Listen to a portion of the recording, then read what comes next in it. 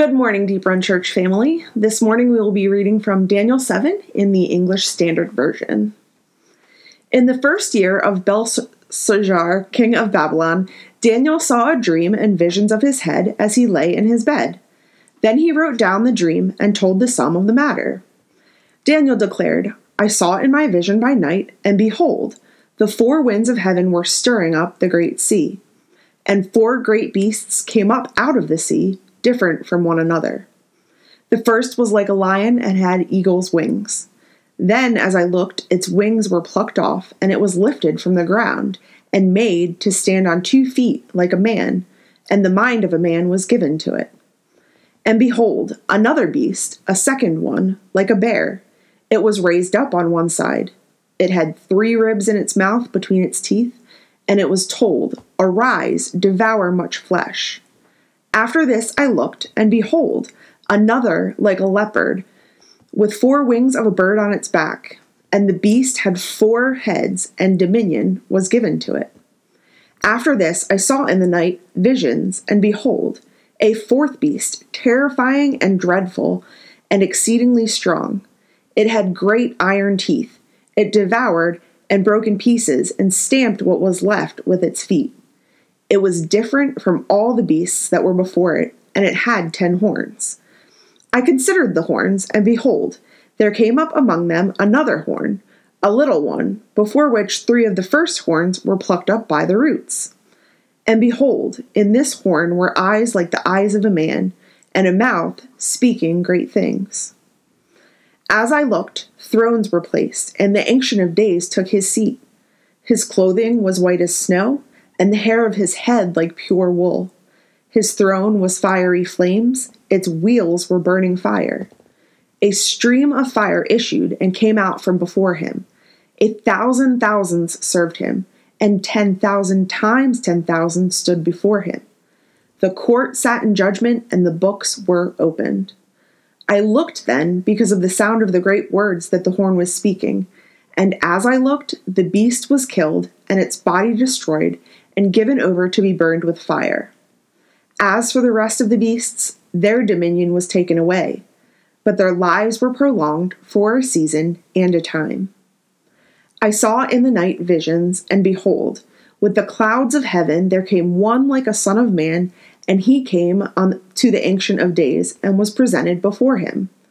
And to him was given dominion and glory and a kingdom, that all peoples, nations, and languages should serve him. His dominion is an everlasting dominion, which shall not pass away, and his kingdom one that shall not be destroyed. As for me, Daniel, my spirit within me was anxious, and the visions of my head alarmed me. I approached one of those who stood there, and asked him the truth concerning all this. So he told me and made known to me the interpretation of the things. These 4 great beasts are 4 kings who shall arise out of the earth. But the saints of the Most High shall receive the kingdom and possess the kingdom forever, forever and ever. This is the word of the Lord. We're working our way through the book of Daniel, and we're discovering how people of faith can flourish in challenging circumstances, especially when the systems, the society, the communities around them are unsympathetic or no longer sympathetic to their faith, to their worldview. And Daniel chapter 7 is now going to, we're leading into the second half of Daniel. And chapter 7 is the climactic center of Daniel's book. And Daniel 7 would become the key for how the Bible and how the New Testament authors would understand God's purposes for human history. So this is one of the key moments of Old Testament history and interpretation. Daniel chapters 1 through 6, we noticed recorded in chronological fashion the trials and perseverance of Daniel and his friends. Now, chapters 7 to 12 will recount for us Daniel's visions of future events, that God gave him throughout his life as an exile living in Babylon. So From chapters 6 to 7, this requires a shift, a different reading approach, a different style of interpretation, because we're moving from 6 chapters of historical narrative to now chapters of apocalyptic literature. Now, just for today, and this is going to bore some of you, but just a brief guide on how to read apocalyptic literature in the Bible. Now, you may say, well, why is he doing this right now? And this maybe it'll sound boring to you, but listen, think of it this way. You buy a new product, you get something you're excited to use. You start looking at the user's manual, right? You open the box, you look at the manual, and after about 30 seconds of reading the manual, you throw it away and you start using the thing you've wanted to use. And then after a while, things don't seem quite right. You get confused. You can't figure it out, right? So what do? You go back, you pick up the manual, and you go to troubleshooting section, and you try and figure out, how do I use this thing, right? That's what we're doing right now. 5 simple principles about apocalyptic literature in the Bible that you will need to go back to in the coming weeks. Here they are. Okay. Biblical apocalyptic literature is optimistic. Unlike our modern contemporary pessimistic apocalyptic understanding. Think of apocalyptic movies and stories today. Think of the sense of the term now. What do you see? Violent upheavals of nature and society mark the end of human existence, right? Like the zombie apocalypse. It's all pessimistic, right? But in the Bible's apocalyptic literature, all of that trauma concludes with God defeating evil, with God restoring shalom, flourishing, peace, prosperity, order to humanity and to all of creation. Okay, so biblical apocalyptic literature is ultimately, though frightening, optimistic. Okay, apocalyptic language is highly symbolic. It is figurative. It is poetic. On purpose. Tremper Longman, the Old Testament scholar, says this about reading books like Daniel and Revelation in the New Testament. Images speak true and accurately, but not precisely. What we're about to read is true, is accurate, but was not written to be precise, neither should we interpret it with too much precision. What we need as we interpret apocalyptic literature is to be cautious and to be reserved in how we interpret. Okay, the language is intentionally ambiguous. Why is that? So that we can see the forest and get the big picture instead of just focusing on each individual tree, right? With apocalyptic literature, you're trying to ultimately get the whole forest and not overemphasize all the individual trees. And that leads me to the third principle, which is how I'm going to interpret the book of Daniel. This is the perspective from which I am coming. I interpret apocalyptic literature in the Bible. I'm coming from a tradition that interprets it literally, not literalistically. What do I mean by that? To interpret this in a literal sense is to interpret it as originally intended by the writer in the original context, right? To interpret something literally in the Bible is to interpret it as it was originally written in a particular genre. So this is not historical narrative, it is apocalyptic. To interpret something literalistically, what I mean by that is that you believe that every specific detail corresponds to real people, real places, real things at specific times. Sometimes it may be true, but sometimes it's not. So the difference here is I'm trying to interpret this literally, not literalistically. Literally means we're trying to see the entire forest and understand the big picture, what God was trying to communicate in these visions to Daniel. Not literalistically, which would be studying each tree individually and missing the forest, missing the big picture, right? So that's the third principle, literal, not literalistic. The fourth principle, apocalyptic literature was less bizarre and strange to the original readers than it is to us, because the symbolism was culturally significant to them. Doesn't make a whole lot of sense to us, but it made much more sense to them. For example, if today you picked up a political cartoon in a magazine or a meme, okay, and let's say in that political cartoon, one of the characters portrayed by the artist is wearing a dark cape and wearing a black helmet that covers their face and swoops down towards their shoulders, and this person is breathing heavily like this.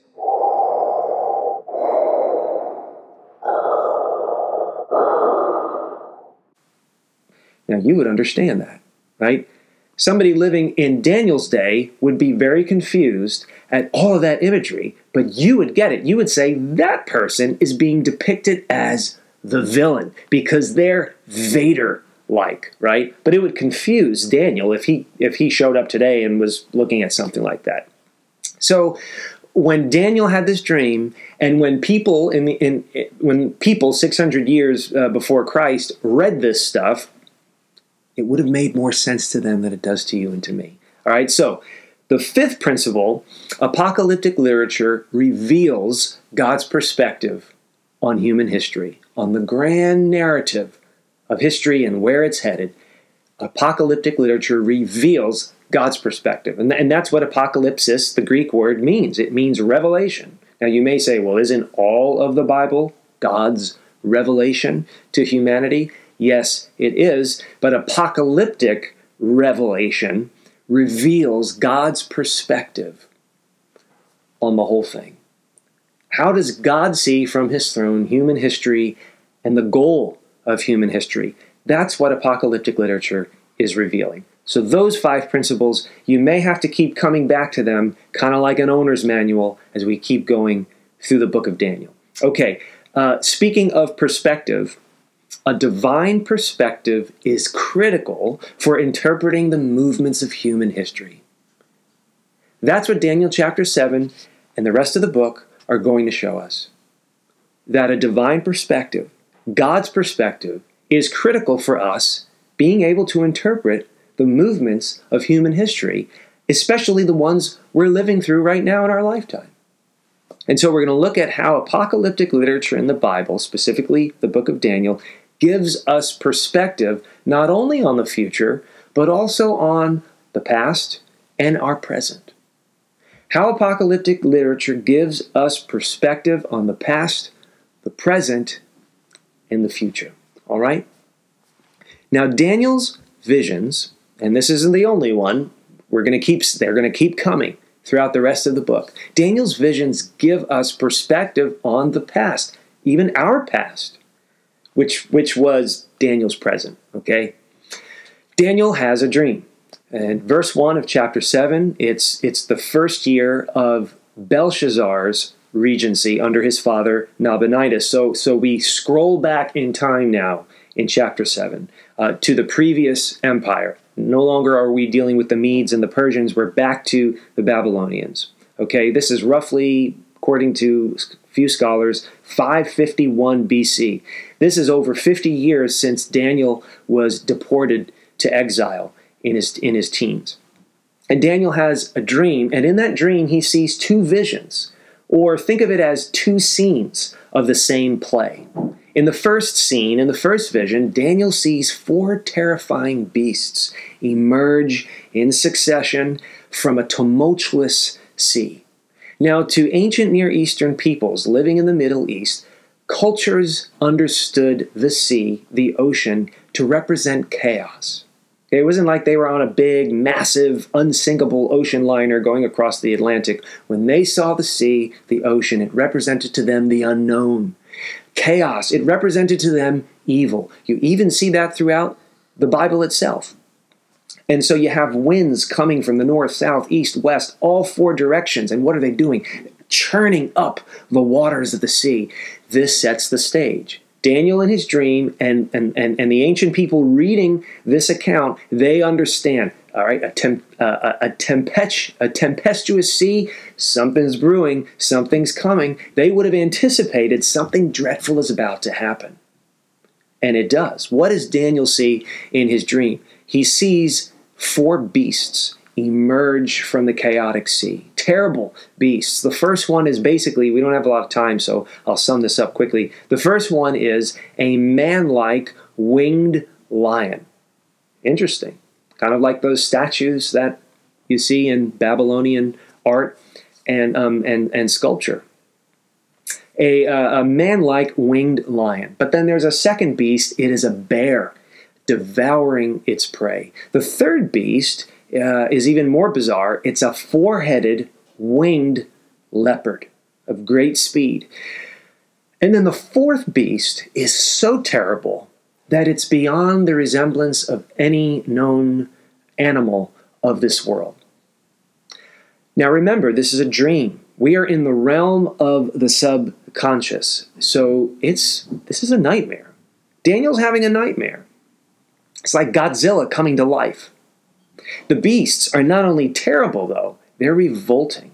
They're revolting to an ancient Jew who understands that from the Old Testament law, there are certain things you don't mix in nature and in culture. There's a general sense of the created order that the Israelites were used to keeping and honoring as created by God. But these beasts are mutants. They're grotesque. They're mixed mutations of the natural order. So it's not only terrifying, it's also revolting. He doesn't get, when he sees this in his dream, he doesn't get the warm fuzzies like we do when we see Mr. Tumnus in the story of Narnia. This was terrifying to him. Okay, and the fourth beast, it has 10 horns, but then it grows an 11th horn, and this little horn has what? Human eyes and a big mouth, right? It's talking smack. That's the first vision. Scene 2, we see this transition from the beasts into the courtroom of heaven. And there the Ancient of Days, Daniel sees seated on his throne in the midst of a countless myriad of angelic beings. And there, God, terrible, not terrible in horror or menace, but terrible in his glory and majesty, sits down and holds court. But Daniel notices that little human-like horn won't shut up. And so the horn is judged and destroyed. And then, in this second vision of the courtroom of God, a figure appears. A hero arrives in Daniel's nightmare. And I'm just going to read this passage that forever changed the Jewish expectations for the Messiah and would dictate how the New Testament authors understood what God was doing and would do in human history. And behold, Daniel wrote, and behold, with the clouds of heaven there came one like a son of man. And he came to the Ancient of Days and was presented before him, and to him was given dominion and glory and a kingdom that all peoples, nations, and languages should serve him. His dominion is an everlasting dominion which shall not pass away, and his kingdom one that shall not be destroyed. Now in the Old Testament, only God rides on the clouds. Isaiah 19 verse 1 says, "Behold, the Lord is riding on a swift cloud." So this mysterious figure that Daniel sees in the vision approaching the throne of the Ancient of Days, this figure is not merely a man, right? What does it say? It says one like a son of man. So this is not merely a man because the setting is heaven, surrounded by angels in the presence of the Almighty God. Yet this figure is man-like. Not merely a man, but man-like.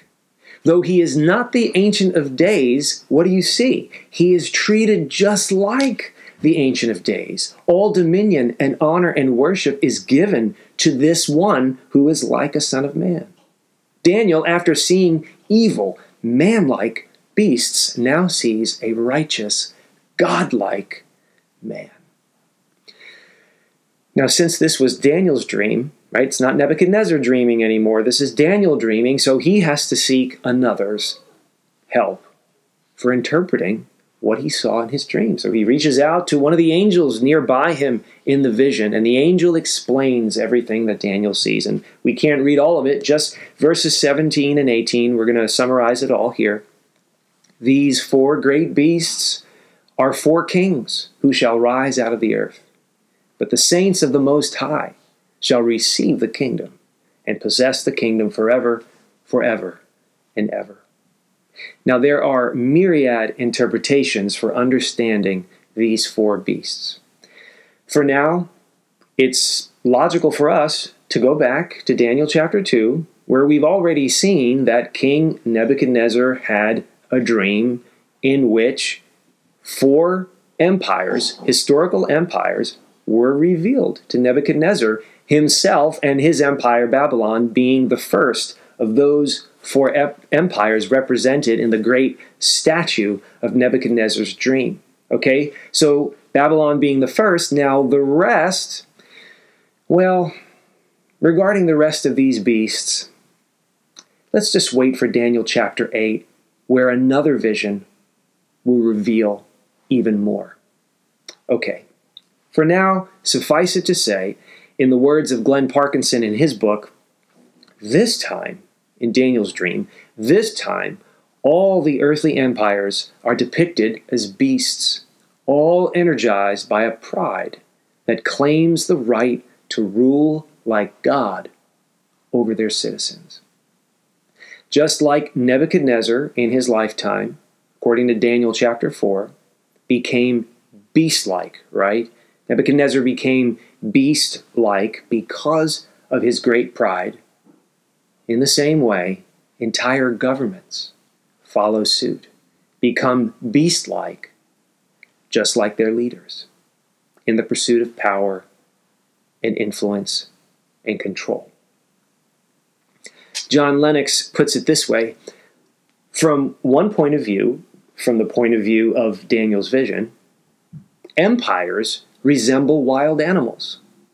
But unlike humans, animals are not what? Are not moral beings. And Lennox goes on to write, the overall impression of the vision is of the dark underbelly of politics, the jockeying for power with less and less moral qualm, until a sense of humanity and compassion disappears under the ruthless lust for power and domination. So Daniel remains frightened, right? But he learns something of tremendous comfort. God, in the end, wins. And his own Son of Man will establish a permanent kingdom that will never fade away, will never be overcome. A kingdom and a leader who will finally establish permanent shalom. So this vision reveals a perspective on our past, right? As a human race, this vision that Daniel received in his present reveals for us perspective on our past. God in human history, from one nation to the next, from one movement to the next, was preparing the way for his Messiah to come. Now, although symbolism and styles change over history, the world's dynamics really don't. Language change, images change, cultures change, but the dynamics between people and politics, they don't change. Daniel's vision gives us perspective on our present. That's really important. When you look at apocalyptic literature like Daniel and Revelation, it's easy to get caught up in only the future and what will happen or what might happen. The scriptures always are relevant for the present. And these visions give us perspective on our present. While Daniel was alarmed by what he saw in his dream, we are alarmed aren't we? By history unfolding before us. Every day we're alarmed by what we see in real life, right? Our televisions and smartphones and newspapers feed us constantly what? Real life nightmares. Every day. All you want, right? Real life, everyday nightmares in which we see in print the depravity of crack houses and sweatshops and corrupt cops and dishonest, shifty stockbrokers and militant tyrants and abusive parents, right? But what we discover, though, is all of this trickles down from the highest offices and seats of power. Everywhere, right? This happens everywhere, all the time. Living nightmares that trouble us and grieve us. We must respectfully, but honestly, hold America and every nation up against the light of this amazing vision in Daniel chapter 7. At times in its own history, America has, to put it as someone else said, America has soared like a majestic eagle. Because not all nations are all bad all the time. By God's common grace, He has instituted human government, even far from perfect human governments, to curb back the effects of human sin and brokenness. Okay? But, an eagle is still a wild animal. An eagle will always act, whether it's at rest or on the hunt, like an eagle. And governments will always act according to their nature.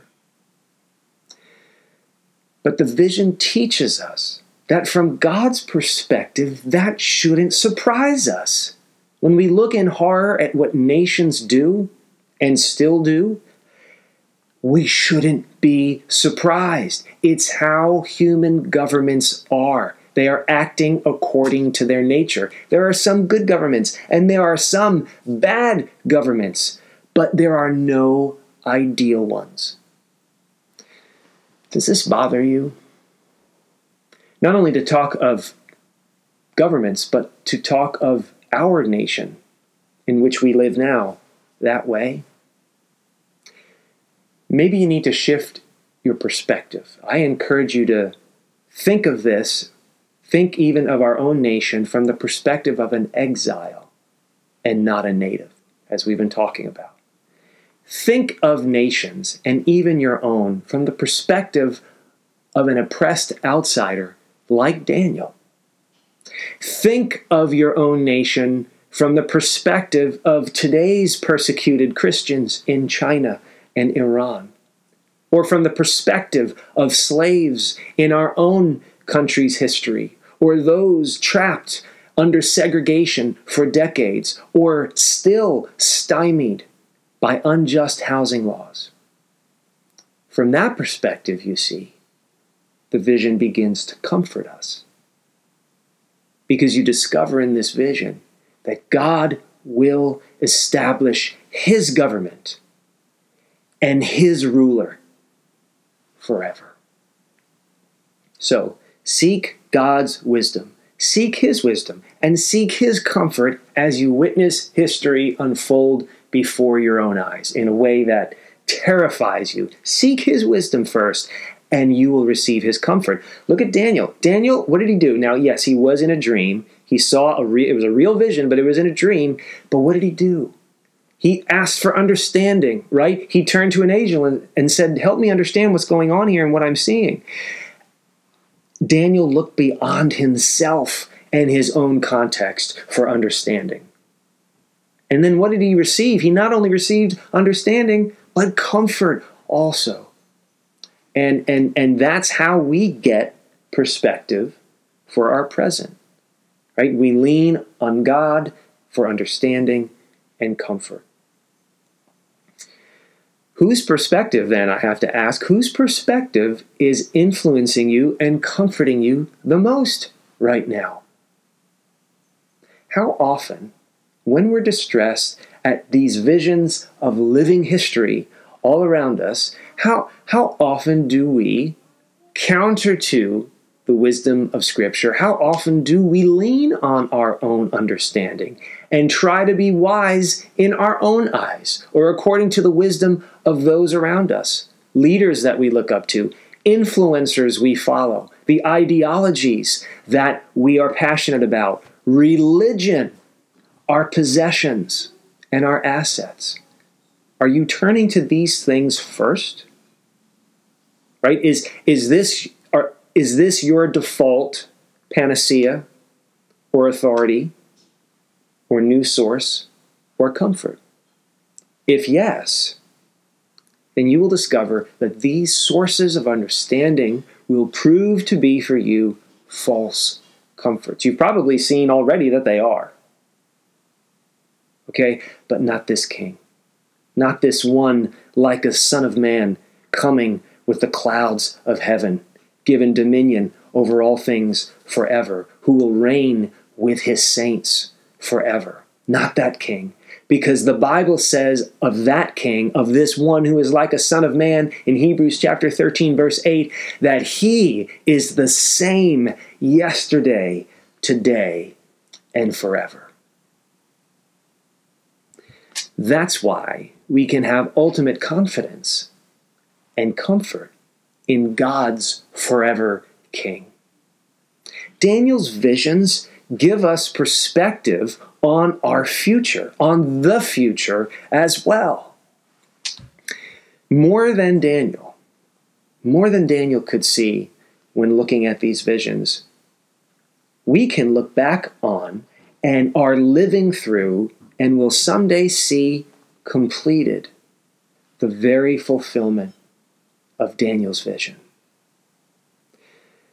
6 centuries after Daniel, Jesus of Nazareth lived among the Jews who were subjected to the empire of the time, Rome itself.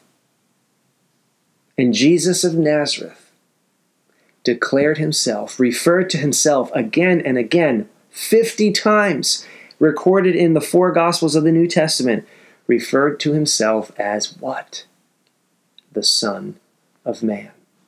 So offended and terrified was the high priest in Jerusalem when he heard Jesus refer to himself as the Son of Man, that the high priest tore his robes in anguish and disgust when Jesus said, "You will see the Son of Man seated at the right hand of power and coming on the clouds of heaven."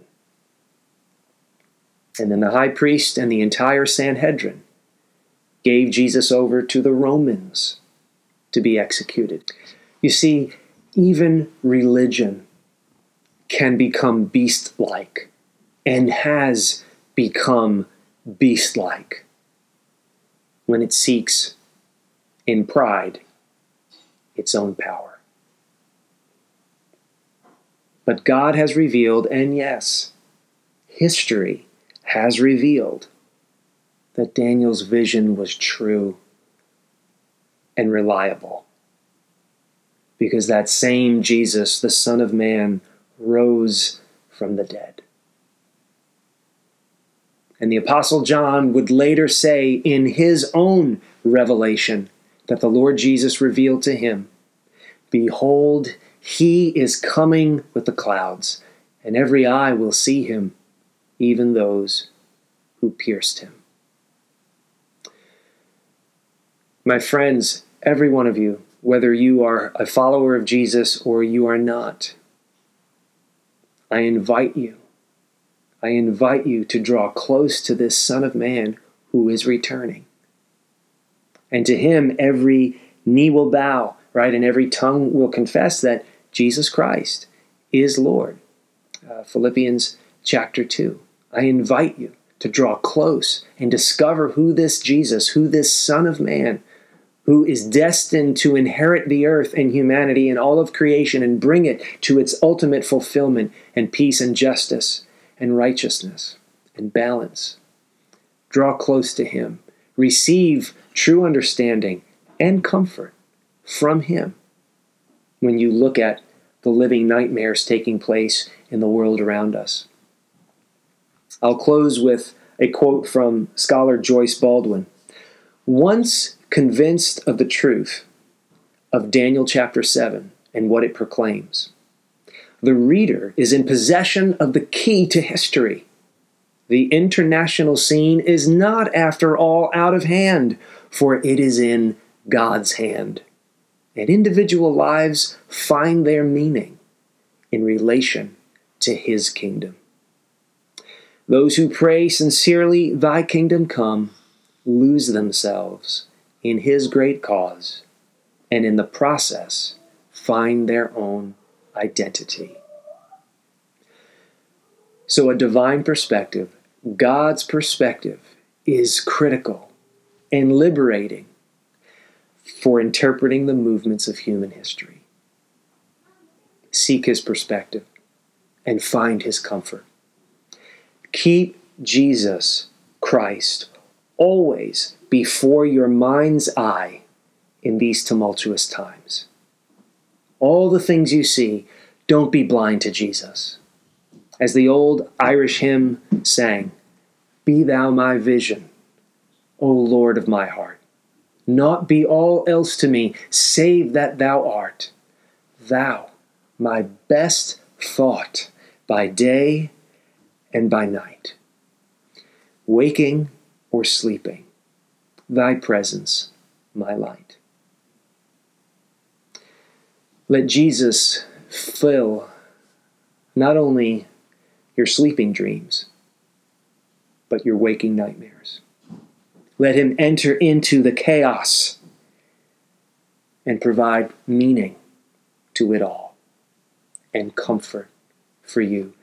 Every other leader, every other government, every other system or panacea or philosophy or ideology will reveal itself to you as a false hope, but not him, the same yesterday, today, and forever. So seek God's wisdom in Christ and his comfort as you witness history unfold before your eyes.